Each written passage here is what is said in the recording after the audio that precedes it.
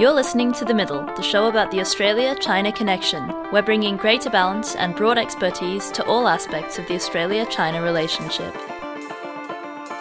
Hello and welcome. You're listening to The Middle, the show about Australia's relationship with China. Coming to you from 2SER in Sydney on Gadigal lands of the Eora Nation, right across Australia on the Community Radio Network, and directly to your device across the globe via podcast. My name is Peter Fray, and my co-host is Wanning Sun, and our producer today is the wonderful Caitlin McHugh. Wanning and I come to you from the University of Technology, Sydney. The Middle is inspired by the simple desire to shed more light than heat on Australia-China relations. To do that, every week we explore one aspect of the relationship with two subject area experts. And if you'd like to catch up on the previous episodes in either English or Mandarin, please go to themiddleau.com. You can even see what we look like, if that floats your boat.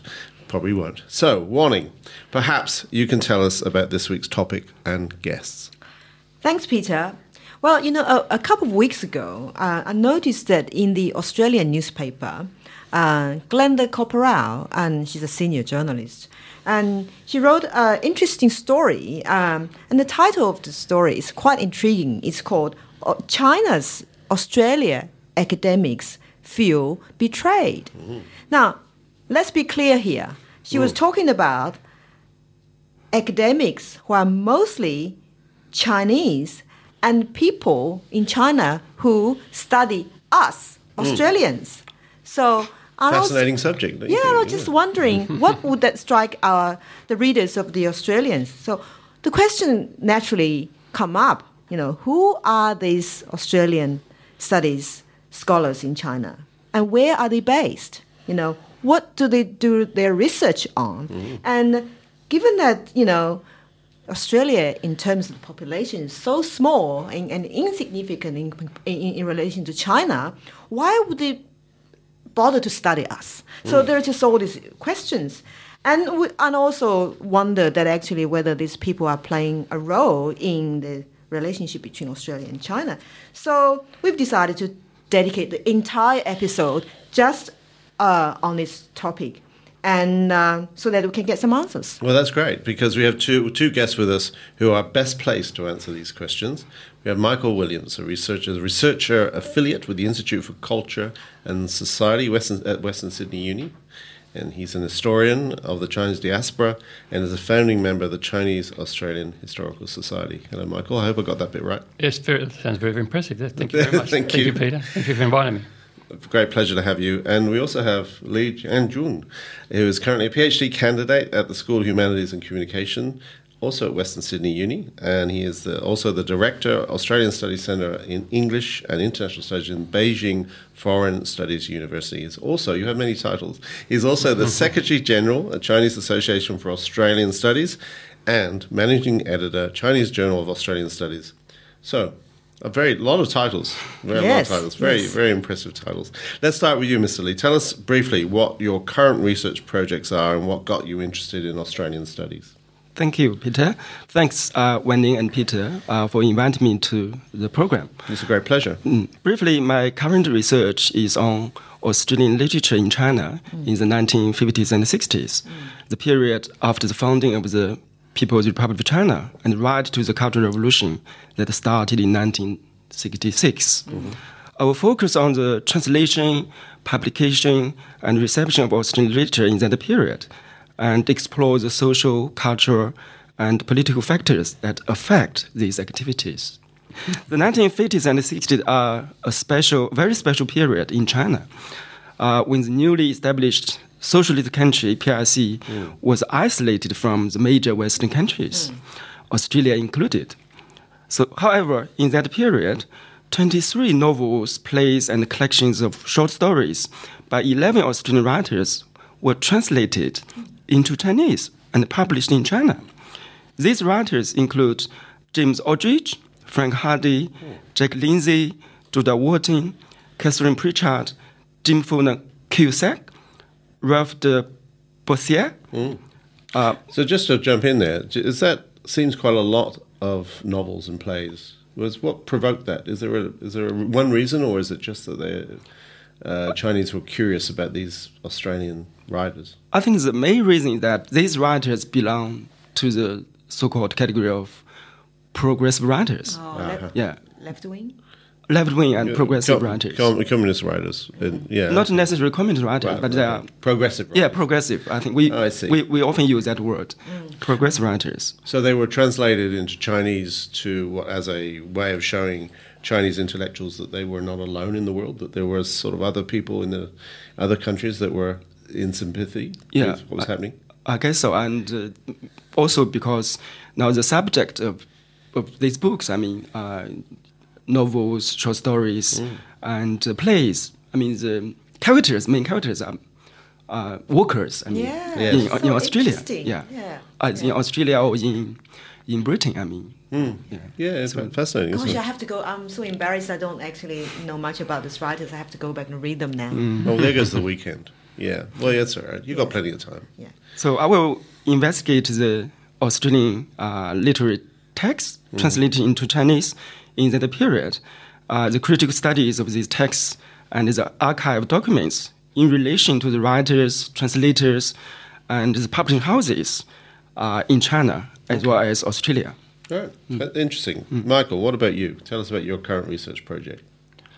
Well, I've got a few on the boil at the moment. Sure you do, but the most, perhaps one you might be interested in is I've just been researching the history of Chinese opera in Australia, which runs from the 1850s until about 1906. Oh, wow. Quite substantial. I mean, it varies from the goldfields of Victoria to the small towns of northern Queensland and Sydney. Sydney had quite a regular opera.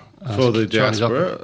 Well, mainly for the diaspora, but what I found is that quite a few Europeans would regularly go along and view these operas as well, which is where the main source is. It's in the English language newspapers. Of course. There's a few in the Chinese language newspapers, a few descriptions, but by and large it's Europeans going along regularly, usually being a bit patronising in the descriptions, and some of them are quite amusing descriptions, because Chinese opera is a little bit hard for a non... So they didn't get it. Well, they tried. Some of them tried. Many of them didn't. They just made jokes and so forth. But even so, from that you can elicit a bit of a knowledge of what was going on. I liked a description at one point that said something like 1,000 pigtails smoking cigars and drinking ginger beer was their description of the crowd in this particular... Sounds like a fun night, really. It was. And a lot of Europeans went along to seriously indulge in it. And at one point, it seems they trained what was called 16... Was it 6? No, 6 perhaps. Western beauties were trained and actually went on the stage and performed Chinese opera. Oh, wow. So have you ever taken up singing in opera style? Actually, I went to an interesting performance in Chatswood just last week. That was very, very done. They had a Hong Kong performer come out. So Chinese opera is again coming back into Sydney and quite regularly. It's quite long around. Yeah. So and it's quite fascinating. The stories are quite amazing. Maybe we'll get a tune later. Bonnie, what do you think? I would like to come back to Mr. Lee because you are the director of the Australian Studies Centre in your own university, and you're also the Secretary General of the Chinese Association for Australian Studies. So you are the best person to help us with some really basic questions, such as, tell us about how many centres are there in China, and where are they based, and who are they, and who are the most, and which centres are the most active ones? Okay. The Australian Studies Centre at my university, Beijing Foreign Studies University, was founded in 1983. 83? Yeah, by Professor Hu Wenzhong, one of the earliest Australian Studies Centres in China. Professor Hu is a member of the Gang of Nine, the 9 scholars from China who studied at the English department of the University of Sydney in 1979 and to 1981. Right. Now, our center has 8 full-time faculty members at the moment and 23 master's students in Australian Studies program. 23. Yeah, our center also currently edits the Blue Book of Australia, annual report on development of Australia, and the Chinese Journal of Australian Studies, the 2 academic flagship platforms for Australian Studies community in China.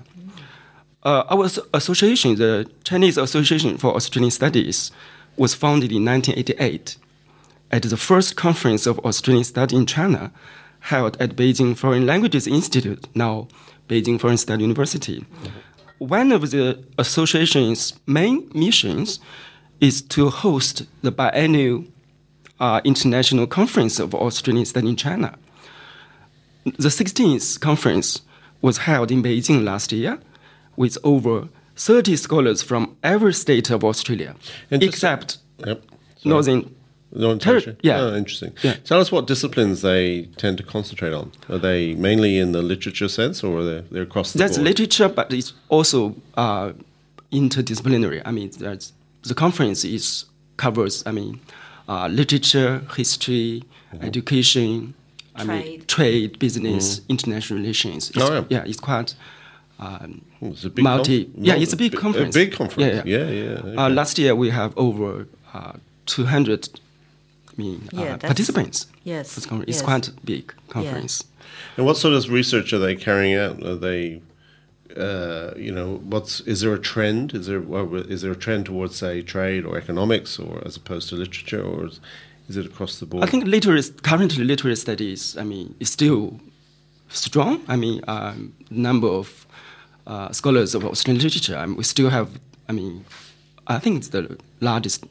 Within the Australian study community in China, I think the largest number of scholars is still on Australian literary studies research. But of course, in recent years, and we have more scholars. Focusing on politics, business and trade, and then China and Australia relations. So currently, the association now has 36 registered Australian study centers. 36? Yeah, 6 in Beijing, 7 in Shanghai, and 5 in Jiangsu province. The most active centers include, of course, my center. Of course. Yeah, at the Beijing Foreign Studies University and East China Normal University, led by Professor Chen Hong. Yes. And Anhui University. Their focus is literature, Australian literature. And Suzhou University also, their focus is literature. And Renmin University of China, Peking University, Jiangsu Normal University. Now their focus is on overseas Chinese. Chinese in Australia, for example. Okay. Yeah. They'd be busy. More of a history focus on that one. Yeah, It's the only history. one that has a bit of more of a history focus. Yeah. Right. Okay. It's very So to name just a few. Do they also do contemporary studies of? Yeah, also contemporary. Yeah. Yes, Both, history and contemporary. Okay. Interesting. Overseas Chinese in Australia and in other parts of the world. Because it's such a dynamic area. Yeah. We've done a show on it, and I encourage people to go on the website and have a look at that. Yeah, last month, one colleague from the Australian Study Center at Jiangsu Normal University, he got funding from the Ministry of Education for his project. His project is he will study the ethnic capital of contemporary Chinese in Australia. So that's a very I'll be interested to see the results of that. Yeah, very interesting topic. Yes. Wanning, what do you got there? Yeah. Well, in Australia, we have China centers, China study centers. It's a scholarly area in humanities. And we also have think tanks, China studies think tanks that inform decision making. And I was just wondering, in China, do the Australian studies scholars mainly do research, or do they also sort of produce work that informs the Chinese government's sort of thinking on Australia-China relationships? Yeah, I think some of the centers are acting as think tanks, especially those centers whose research focuses are Australian politics, economy, and China-Australia relations. And these centers do hope to shape and influence the government's thinking and the public perception of Australia and China relations. How are these study centers seen by the Chinese government? Are they seen as it were? Do they? I guess my point is, do they get controversial? Do they contradict the kind of government line? I don't think so. No. Okay. All right. Yeah, I think the government, especially the Ministry of Education. Does expect some of the centers, to act as think tanks, to provide, advice or suggestions to policymakers, I think. And for example, the Australian Study Center at the Chinese Academy of Social Sciences is really a think tank. I mean, because their focus is research. I mean, they don't have teaching. Program. Right. I think, but most Australian study centers, I have to say, are primarily academic research centers, and they teach courses. And they have some PhD students or something. They have master students, and PhD students. Yeah. Like East China Normal University, for example, they have PhD program, and our university we have PhD program in Australian studies. Yeah. Interesting. Yeah.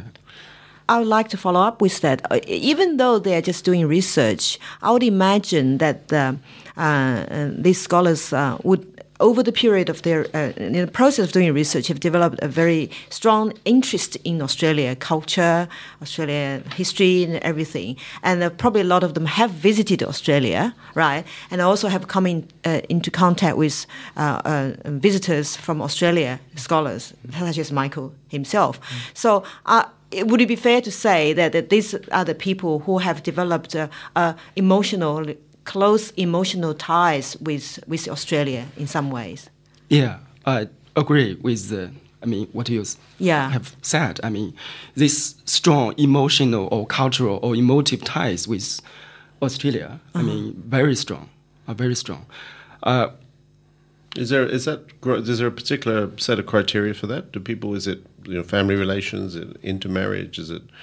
No, just not that. No. That type of ties. That's something else. Yeah, something else. I mean, I mainly talk about the scholars. I mean, those scholars of Australian studies in China. That's what I'm getting at. Like a fondness for Australia. Yeah, I mean, especially their personal links with scholars in Australia. I mean, this kind of links. Yes, I mean, very strong. Okay. And it's quite, I mean, sometimes emotional. Yes. Yes, and we will come back to that question later on when we talk to Michael about this. Yeah, they almost also have very fond memories of the period of time. It's particularly the ones who have done their PhDs in Australian universities. That's right. For example, Professor Hu Zhuangling at Peking University, for example, he's also one of the Gang of Nine, and he studied linguistics with Professor Michael Halliday in late 1970s. Okay. And last year, he set up Hu Zhuangling Postgraduate Research Support Scholarship in Linguistics at the University of Sydney in honor of his supervisor, Professor Michael Halliday. Yeah, okay. So these are, I think, examples to show these strong links, strong ties still maintained after so many years. We'd like to come back to that. But in the meantime, Michael, Li Jianjun has just enlightened us with the ins and outs of the Australian studies in China as a field. But you are someone, an outsider to this discipline.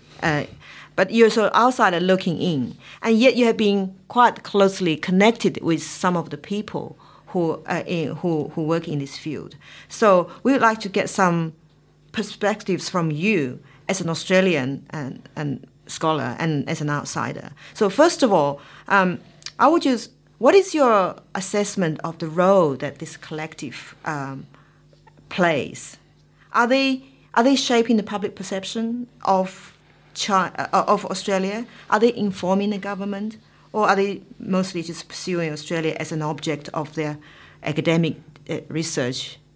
I think we've got to understand it from the Australian perspective that China is, of course, vast. It's a bit of a tourism. So even 36 Australian study centres are quite tiny in the academic. You just see purely the number of universities. I mean, I spent a bit of time in Beijing, and we were living at Beihai One University, and within spitting distance there's about half a dozen universities, huge universities, each of them larger than anything in Australia.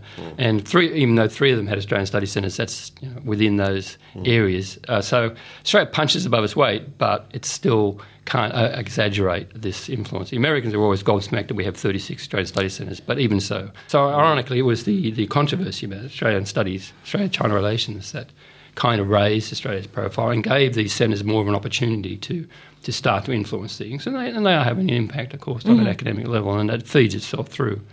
But it's very difficult because there's a wide perception of Australia as being just an inferior form of the United States or something. You know, the prejudices within China are quite strong, or the stereotypes of Australia are quite strong. So we've got to work against that as well within the popular level and even at academic level. And again, but we're having an influence. So, but it is a long process, I think, long-term process. Okay. Going back to the article we were talking about earlier in the show by Glenda Corporal in The Australian, she made a point, the headline indeed, and she made a point that academics, China Studies academics, felt betrayed. It's a very strong word, and it's got a journalistic word. Yes. I'm interested in what you think, both Michael and Mr. Lee. What do you think? Do you feel betrayed, I suppose? Is there a basis, in your opinion, for such an emotive word? Michael? No, I think betrayed is too strong. But when I went to China, the Beijing, for the first time 2 years ago, that was just at the beginning of this Australia-China kind of controversy. I certainly got a strong feeling that people felt dismayed and were a bit naive, I think, at first about Australia, and they were interpreting dismayed things. By the kind of... Just any criticism of China dismayed them, Right. and they interpreted, I think, a bit too strongly because people didn't understand, say, how independent the ABC is or this kind of thing, and they just imagined that was a government mouthpiece. And so everything was tended to be interpreted as a little bit more intentional, I think, than we would interpret it in Australia. I see. So something like, say, the Clive Hamilton Silent Invasion book, that would be seen as it must have been allowed by the government in some way, and it's a really? plot. Yeah, that's interesting, isn't it? Yeah, a lot of people would interpret it that way because, I mean, it's very routine. Everything would be approved publications in China, so this must have been approved in some way. So that's a naive level, and of course those that are associated with Australian studies would of course be more aware that's not the case and interpret it a bit differently. I'm interested in your view about them. Do you think this is the right word, betrayed? I think I agree with what Michael said. It's quite a strong word. But is it the wrong word, though? Is it the wrong word? I can't say it's a wrong word, but personally, I don't have a feeling of being betrayed. From my perspective, the links between Australia and China, especially the cultural and educational links, are still maintained. It's not much affected by the political fluctuations. For example,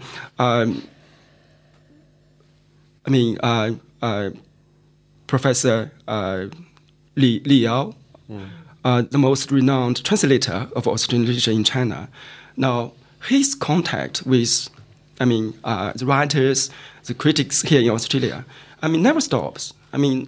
Not affected, by any political changes. So, Bonnie, I'm going to bring you in here because that's a very provocative word as well. What did you? How do you feel about that? As you said, I think it's a very journalistic word. Yeah. It does get people to talk, to think, to read, and I agree with these two scholars that dismay and surprise is probably a more appropriate word. I would like to ask Michael now because. Last time you brought a scholar from Beijing University, I think it's Chen Bing, Professor Chen Bing, that's right, and she has a very interesting research topic on George Morrison and on Australia. And it just impressed me that a Chinese scholar would dedicate so much of her time doing research on George Morrison. So do you know of some other projects that are equally interesting that we Australians should know? Yes, there's a whole variety of different projects going on. We ourselves have a new book that we're about to publish, a translation of a novel set in Australia, written by a Chinese editor living in Melbourne in 1910. Wow. And we're considering that to be the first example of Australian literature written in Chinese about the Chinese-Australian experience. How exciting. What's it like? What's the novel about? It's called The Poison of Polygamy. And so it's a bit of a potboiler. I bet. It's quite a dramatic tale. It switches between China, the villages in China, and back to the goldfields of Australia, back to Melbourne. So it's full of very interesting details. So it was originally in Mandarin? No, it was written in literary Chinese. Okay. So it's quite an effort to get it translated, and we're about to publish it in a bilingual text. So it will be in the original Chinese and English, published by Sydney University Press. And was it aimed initially to the diaspora, or yes, what was the background? It was very much a political work. He was a nationalist. This is just before the fall of the Qing, so he's writing under the Qing dynasty, but very revolutionary in his intent. And he's trying to say polygamy, for example, is poisonous because it's old culture. And the idea is China needs to modernise and get rid of things like polygamy and other old aspects of culture. And this is, of course, part of the revolutionary agenda after 1911. So lots of very, very interesting a lot of detail projects. and a lot of very interesting. He himself was part of the diaspora. His father actually had come to Australia as a gold miner, owned a gold mine in Bendigo, and was a businessman in Melbourne. And so all of these elements are incorporated into the novel. So a very interesting historical source. I'll be reading that. See, it strikes me, and I'm sure wanting too, that there are a lot of challenges, and we mentioned this distraction, if you like, or I don't know if that's the right word either, of the kind of tensions within the relationship. But maybe we could talk a little bit as we come to the close of the show about the opportunities that exist. Mr. Lee, there must be lots of... Where do you see this developing, this Australia Studies area? Certainly the opportunities do exist. I think at the national level, area and country studies are supported by China's Ministry of Education in recent years. Of the 36 Australian study centers in China, 12 have been officially registered by the MOE and are supported for research projects in relation to China-Australia relations. For example, last month, the grant application for 2 projects in the field of Australian studies was approved by the Ministry of Education. One project is on the ethnic capital of contemporary Chinese Australians by Dr. Zhao Chang at Jiangsu Normal University. And the other is on the shift of national identity writing in Aboriginal literature from 1966 to 2010 by Dr. Su Tiping at the Xi'an International Study University. The grant is national level and is very encouraging to other scholars of Australian studies in China. Secondly, the association is a united and collaborative community, a tradition that has been and is still cherished by the scholars in the community. Individual and institutional links with Australian counterparts are very strong, are stronger even. For example, there are more and more exchanges and collaborations. The Chinese Association for Australian Studies and the International Australian Studies Association has established collaborative links, and we send participants for each other's conferences. Do you think there is any potential with this collective in China? Do you think Australia is harnessing these resources and asset have they actually realized this? There is actually resources to be exploited, so to speak? No, I think it's all a bit one way at the moment, and China is doing more than Australia. FASIC is very important, and the Foundation for Australian Studies in China is very, very important, and they're doing something good. But I think more needs to be done from the Australian university side, or academic side, to promote studies. We should be sending more students to China to study, so there's plenty coming from China to study in Australia. But I think we need it to go both ways to really make an impact, and to have more scholars who have really studied some period of time in China, and so they can come back to Australia and say they have more of a knowledge. Because Australia's ignorance of China is quite deep. It's quite fundamental. Every time I come back from China, more and more I realise just how ignorant some people are, and still stuck in the 1950s kind of red terror idea of China very often. Obviously very prevalent at the moment. Yeah, and so it's easy to stir this kind of thing up. You don't think all the media coverage of China has actually enlightened them a little bit more? No. It's pretty poor. Okay. I'm interested in, Mr. Lee, are you optimistic about where this whole thing is going, your area, the China Studies? Yeah. Australia Studies? Yeah. On the whole, I'm very optimistic about the future of Australian study in China, mainly because of the strong cultural and emotive ties to Australia shared by scholars of Australian studies in China.